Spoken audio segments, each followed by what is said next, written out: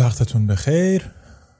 امیدوارم که تا الان زمانو به خوبی گذرونده باشید و یک چای خوب نوشیده باشید و الانم که میخواید یا ننوشیده باشید و الان که میخوایم با هم یه چند دقیقه رو بگذرونیم چای بنوشید. امروز 2 مهر هست، 2 مهر 1402 و یک شنبه، دومین روز باز شدن مدارس و سالی که خیلی از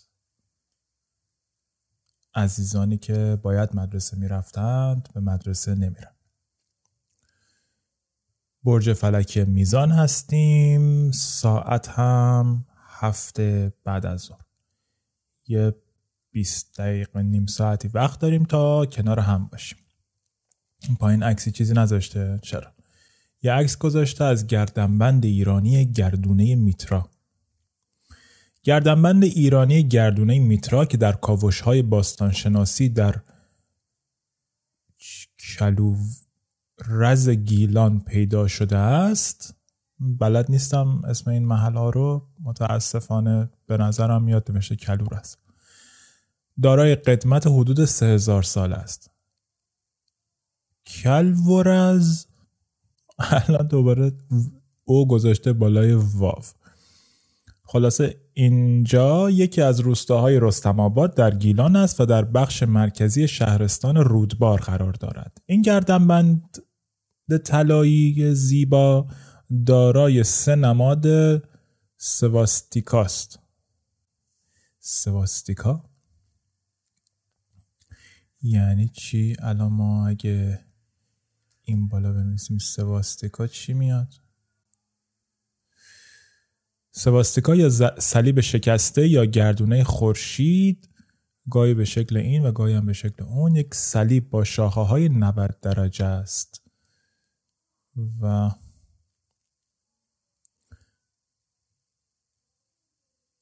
معمولاً با جهت افقی یا گوشه‌های با زاویه 45 درجه است. به نظرم خیلی شبیه صلیبیه که این واژه صلیب در صلیب شکسته اشاره به صلیب مسیحی ندارد که در صورت شکسته شدن شکل متفاوتی به دست میآید. خب حالا صلیب مسیحی شکسته یه چیز دیگه است، مثل که یه شکل دیگه داره. در فرهنگ هند و اروپایی این نشان بر روی اشیا یا مردم ایجاد میشد تا برای آنان شانس بیاورد. این نشان هزاران سال متداول بوده است. در بین یونانی ها، هیتی ها، سومری ها، سلت ها و ایرانی ها استفاده می شده. به علت استفاده حزب ناسیونال سوسیالیست کارگران آلمان از این نماد، سواستیکا در جهان غرب به عنوان نماد نازیسم شناخته می شود و پس از جنگ جهانی دوم و شکست آلمان نازی وجهه بدی در غرب پیدا کرده است. حالا سواستیکا از نظر کلامی مثل که یک واژه مرکب سانسکریت از 2 پاره سو به معنی خوب و استی به معنی است است. یعنی خوب باشی، خوب هستی، همچین چیزی.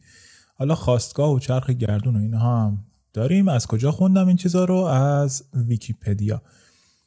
فقط این چیزی به ذهنم رسید که اینکه 4 تا پر داره خیلی شبیه چی بود؟ چیه 4 پر؟ گل چیه 4 پره که نماد شانس؟ 4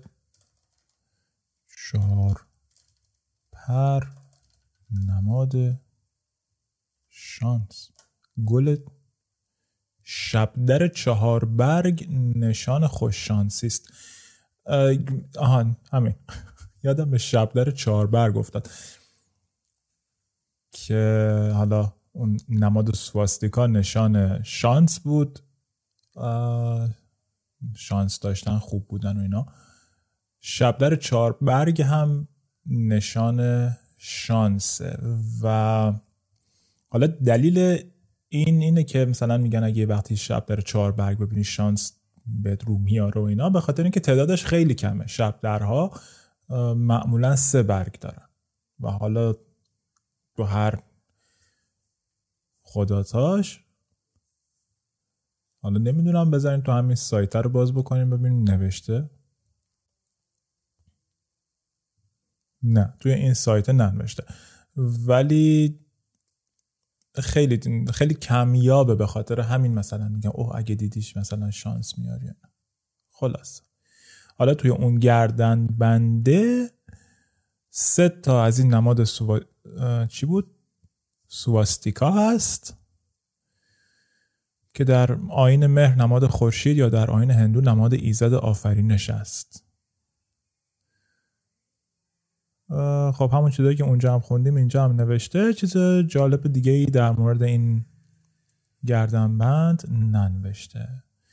یه جمله هم داریم از آقای نیچه: یک جمله قصار خوب از دندان زمان سخت‌تر است و هزارها از پای در نمی آورندش، بلکه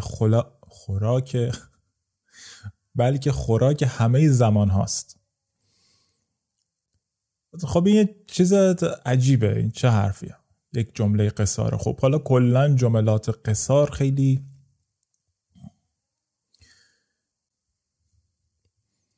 خارج از کانتکست گفته میشن، خارج از چی میشه متن گفته میشه. یه جمله است دیگه، مثل همین چیزی که الان داریم میخونیم. الان این چیزی که الان خوندم یا جملاتی که توی این صفحه میخونم احتمالاً به عنوان جمله قصار میشه بهش نگاه کرد. جمله‌ای که قراره یه چیزی ازش یاد بگیریم، یک حرفی میزنه که به قول آقای نیچه برای همه زمانها کاربرد داره. و این خیلی اتفاقا خیلی عجیبه، چون که هیچ جمله‌ای نداریم که برای همه زمانها کاربرد داشته باشه. باید همیشه بهش نگاه کرد، همیشه با دید انتقادی دریافت‌های جدیدی که داریم از دنیا بهش نگاه کرد. ممکنه که باقی بمونه، ممکنه باقی نمونه.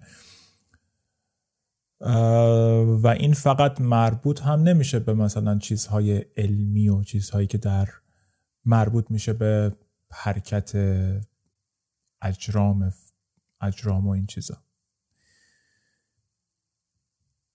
در حوزه‌های انسانشناسی و حوزه‌های اخلاق هم همینجوره. وقتی میگیم فلان چیز خوبه یا فلان چیز بده، ما بر اساس یک سری معیار اونو بررسی میکنیم. مثلا میگیم دزدی بد، حالا مثلا 10,000 سال پیش هم همینو میگفتیم؟ نمیدونم. توی موقعیت خیلی عجیب غریب قرار بگیریم همونو میگیم؟ نمیدونم. ما داستان بینوایان رو داریم. بینوایان بود که ژان والژان میره از گشنگی داره میره یه نون میدزده، بعد اون آقای سروان ژاور میره دنبالش و حالا کلا داستان بر اساس حالا چیزی که یادم مونده دیگه، چند روز تو 1-2 تا قسمت قبلا داشتم میگفتم، خیلی از این داستانا چون تو بچگی تو کارتونا میدیدیم، حالا یه چیزای خیلی کمیش یادم مونده، خیلی چیزاشو یادم رفت و اصلا نفهمیدم. ولی همچین چیزی یادمه که ژان والژان از گشنگی بلند شد رفت یه دزدی کرد و بعد ژاور دیگه تا آخر داستان دنبال اون بود. و الان میتونیم بگیم دزدی خوب نبود، دزدی خوبه، نمیدونم. نکته همینه که خیلی وقتا نمیدونیم. جملات قصار خوب برای همه زمانها و برای همه مکانها نیستن. شما هر جمله، هر چیزی که دارین بر اساس یک معیاری میان میگین این کار خوب بود یا این کار بد بود. مثلا فلان چیزو اگه میگین بده، ممکنه در مورد خرید و فروش برده باشه، باید برده این گونه باشد، باید برده اون گونه باشد، فلان و اینا. الان همچین حرفی رو بزنم با پشت دست میزنن تو دهنتون، چون که برده فروشی از اساس الان میگیم بد. حالا ممکنه 300 سال دیگه دوباره به یه جایی برسیم که اخلاقی یه جوری عوض بشه، پایه‌های اخلاقی که بهش باور داریم یک جوری عوض بشه که دوباره اون کار رو انجام بدیم. نمیدونم. نکته همینه، نمیدونیم. شما نمیتونید یک جمله کلی بگید و بگید این جمله در همه جاها و در همه مکانها کاربرد داره. جمله‌ای که همه مکان‌ها و همه جاها کاربرد داره جمله‌ای هستند که سوال مطرح میکنند. جمله‌ای هستند که به همه چیز با دید شک نگاه میکنند. نه به این دلیل که بخوان یک چیزی رو رد بکنن، بلکه به این دلیل که بتونن تا عمق یک حرف جلو برن و درک بهتری از اون حرف پیدا بکنن. خب خیلی طولانی شد این آغاز داستان. چند دقیقه است؟ 10 دقیقه. چون خیلی نمیتونم امروز این قسمت رو ادامه بدم، پس همینجا بریم یک موسیقی کوتاه گوش بگیریم و باز برمیگردم چند تا شعر بخونیم.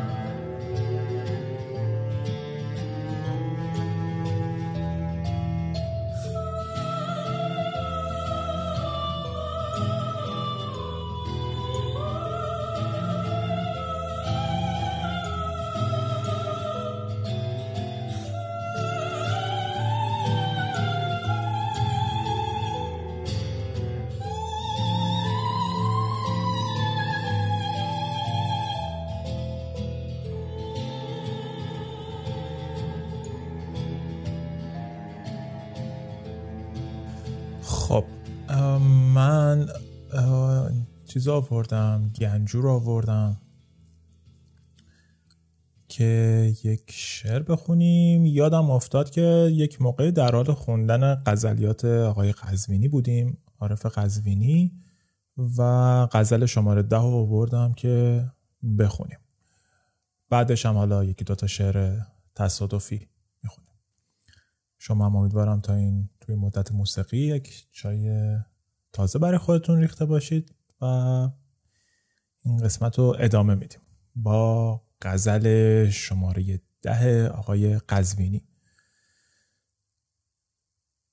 ز زلف بر رخ همچون نقاب، ز زلف بر رخ همچون قبر نقاب انداخت، فغان که حاله به رخسار آفتاب انداخت. هلاک ناوک مژگان آن که سینه ما نشانه کرد و بر او تیر بی حساب انداخت. رها نکرد دل از زلف خود به استبداد، گرفت و گفت تو مشروطه‌ای طناب انداخت. از آن زمان که رخت دید چشم اندر خواب، قسم به چشم تو عمری مرا به خواب انداخت. خیلی این بیت رو دوست داشتم، خیلی بیت قشنگی بود.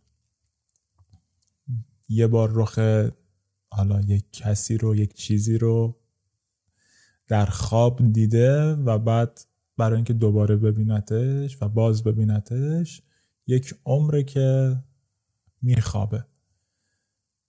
از آن زمان که رخت دید چشم اندر خواب، قسم به چشم تو عمری مرا به خواب انداخت. خرابتر ز دلم در جهان نیافت غمت، از آن چو جغد نشیمن در این خراب انداخت. از آن چو جغد نشیمن در این خراب انداخت. از آن چو جغد نشیمن در این خراب انداخت. نه من هر آن که به دل مهر، نه من هر آن که به دل مهر دلبری دارد، بدان که نقش خیالی است کاندر آب انداخت. من آن فسرده دل و سر به زیر پر مرغم، که آشیان مرا دید پر عقاب انداخت.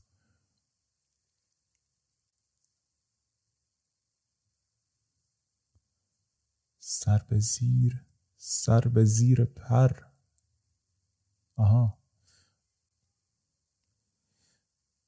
من آن فسرده دل و سر به زیر پر مرغم، سرشو زیر پرش گرفته، زیر بالش گرفته.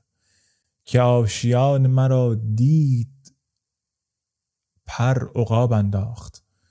عقاب بالا منو، آشیان منو دید پراش ریخت. شبی به مجمع عشاق عارفی می گفت خوش آن که سر به ره یار در شتاب انداخت. خب حالا شعر قشنگ بود، جالب بود. من همون بیتی که گفتم و دوست داشتم، بیت شماره 4. خیلی صحنه چیزی نیست، صحنه این نیست که حالا بگم فقط عارف قزوینی همچین چیزی رو گفته، شاعرای دیگه هم گفتن، ولی برام کلا مضمونش جالبه. همون شاعرای دیگه هم که گفتن اینو تو شعراشون دارن، اونا هم از این صحنه، از این چی میگن، از این استدلاله یه ذره خوشم میاد. فلانی تو خواب دیدم پس همش بخوابم که بازم ببینم. جالبه. خب یه چند تا شعر مشابه اون هم داریم اینجا. مشابه از چه نظر؟ هماهنگ. خب ولی نمیخونیم، میریم سراغ بیت تصادفی از سلمان ساوجی. زیاد خوندیم. از سعدی به کمند سر زلف. کتاب نئوگلستان رو چیز بود یه دفعه رو میزم بود آورده بودم، ولی الان از موقعی که داریم ضبط میکنیم یادم رفته بود که بخونم. شاید یکی از حکایت‌های نئوگلستان رو بخونم. ولی قبلش ببینیم یک شعر دیگه پیدا میکنیم. ما این که گه نهان و گه پیدا. من از محمد بلخی تا حالا هیچی نخوندیم، نه؟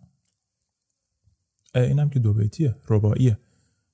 ما این که گه نهان و گه پیداییم، گه مؤمن و گه یهود و گه ترساییم.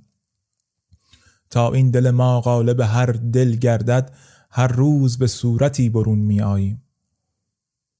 خیلی خوب. محتشم کاشانی عراقی، محتشم کاشانی عراقی، سعدی. این چی؟ ببینم. ای بابا همش رباعیات. غزل بیار از آقای مولوی، تا حالا نخوندیم هیچی.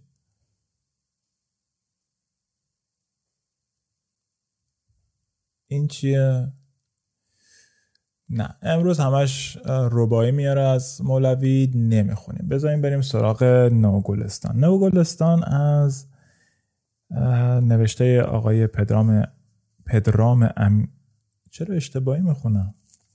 پدرام ابراهیمی هست. یه عکس جالب روش هست، نمیدونم چیه. منو یاد یک حیوانی میندازه که در شیراز بهش میگیم گربه نوروزی، ولی ببینم اینجا هیچ چیزی گفته. گربه نوروزی دقیقا نمیدونم چیه. فکر میکنم کرمیه که بعد از اون فازه تبدیل میشه به لیدی باگ. چیه؟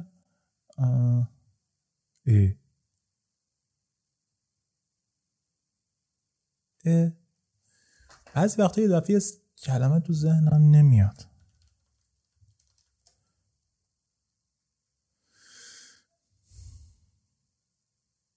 چرا نمیمیسه؟ کفش دوزک.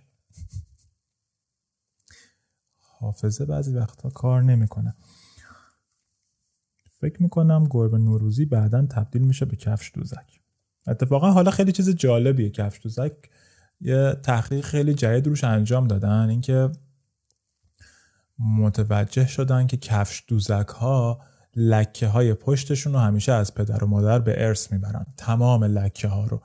یعنی شما اگه یه کفش دوزک قرمز داشته باشین که روش لکه های سیاه داشته باشه و حالا اون 2 والد مثلا اون یکی یک سیاهی باشه که قرمز داشته باشه، کلا همینه. یعنی مشخصه که دقیقاً اون بک‌گراند چیه، اون زمینه چه رنگیه و لکه ها کدومن.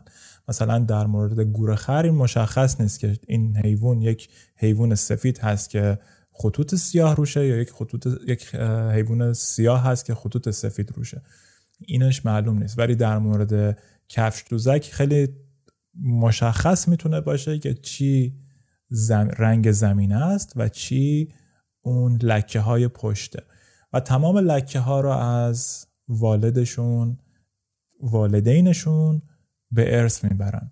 یعنی اینجوری نیست که مثلا یه چند تا رو از این به ارث ببره یه چند تا رو از اون. نه، تمام لکه های پشت هر دو والد با هم جمع میشه و پشت اون کفش دوزک های بچه در میان. ولی در طول زمان ممکنه که اون لکه ها و رنگ زمینه هی با هم عوض بشه. خیلی چیز جالبیه. این هم فکر کنم تحقیق خیلی جدید بود، داشتم میخوندم. خب از کفش دوزک بیان بیرون. یک پیشگفتار داره، پیشگفتار رو نمیخونم. یک توضیح داره روی جلد کتاب. توضیحات کتاب ببینم چیه. نئوگلستان نوشته پدرام ابراهیمی.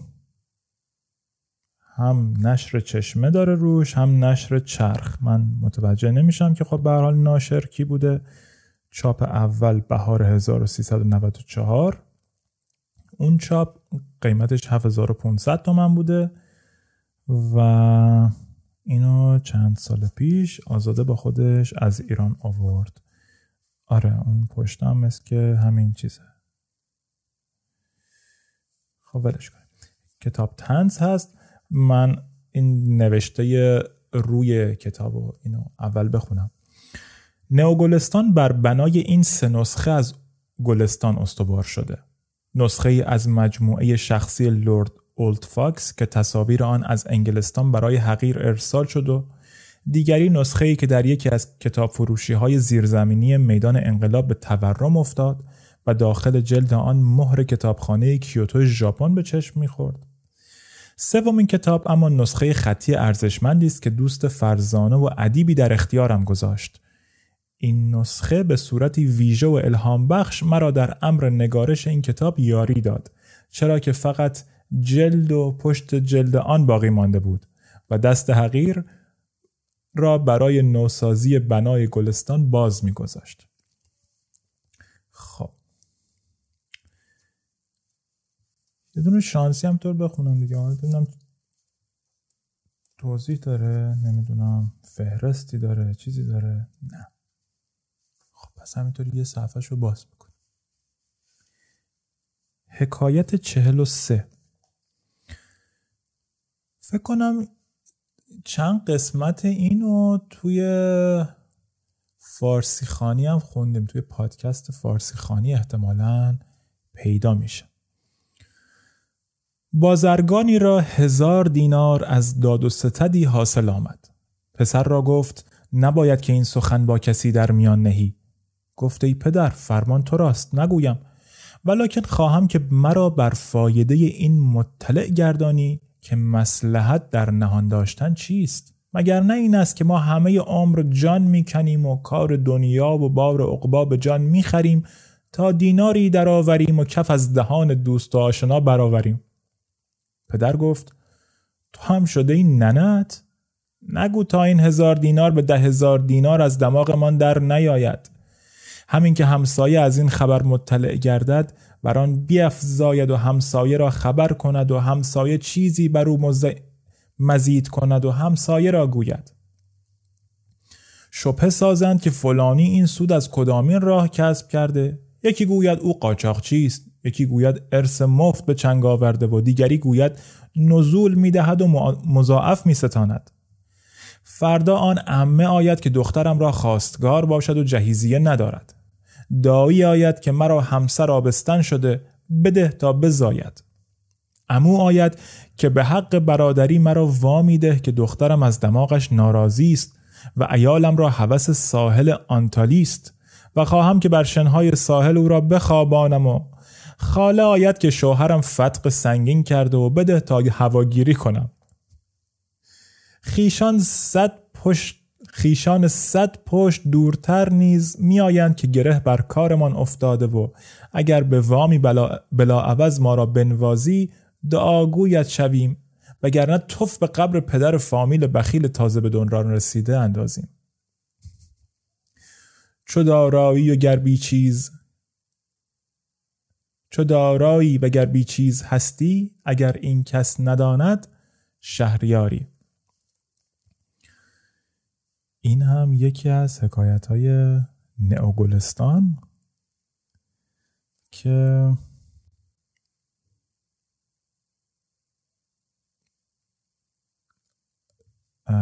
تنها جملهش که موقع خوندن برام جالب نبود و خوشم نیومد تو هم شده این ننهت بود، وگرنه بقیهش برام جالب بود خوندنش. خب بریم یه دونه شعر دیگه هم بخونیم و امروز رو بگذریم ازش. چی بخونیم؟ یه غزل دیگه از آقای قزوینی. الان شماره 10 خوندم، شماره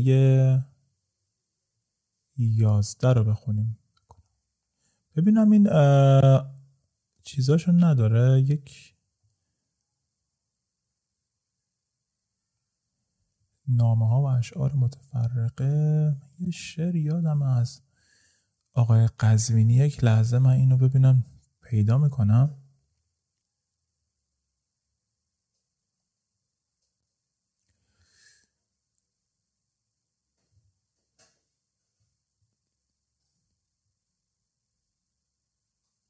نه.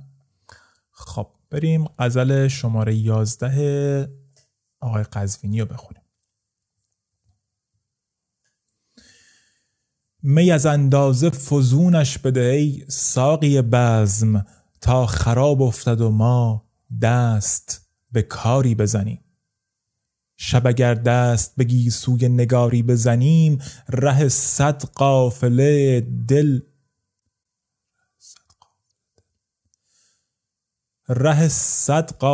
دل در شب تاری بزنیم. سخت ها سست شود درگه همدستی ما، همه همدست اگر دست به کاری بزنیم. شیر گیریم و تهمتن تن و مردفکن و مست، همتی تا که در این شرزه شکاری بزنیم.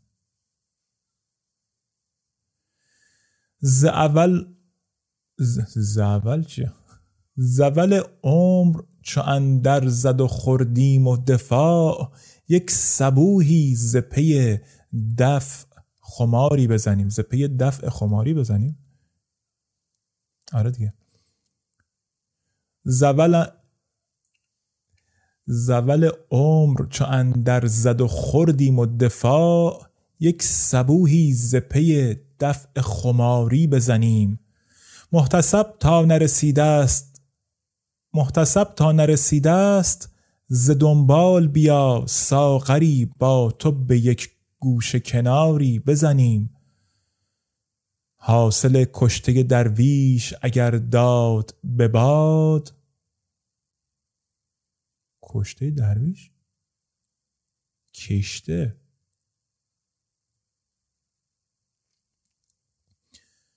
حاصل کشته درویش اگر داد به باد، هر که بر خرمنش از ناله شراری بزنیم. عارفا رشته تحت الحنک واعظ شهر، ظلم کردیم گران را به حماری بزنیم. تحت الحنک چیه دیگه؟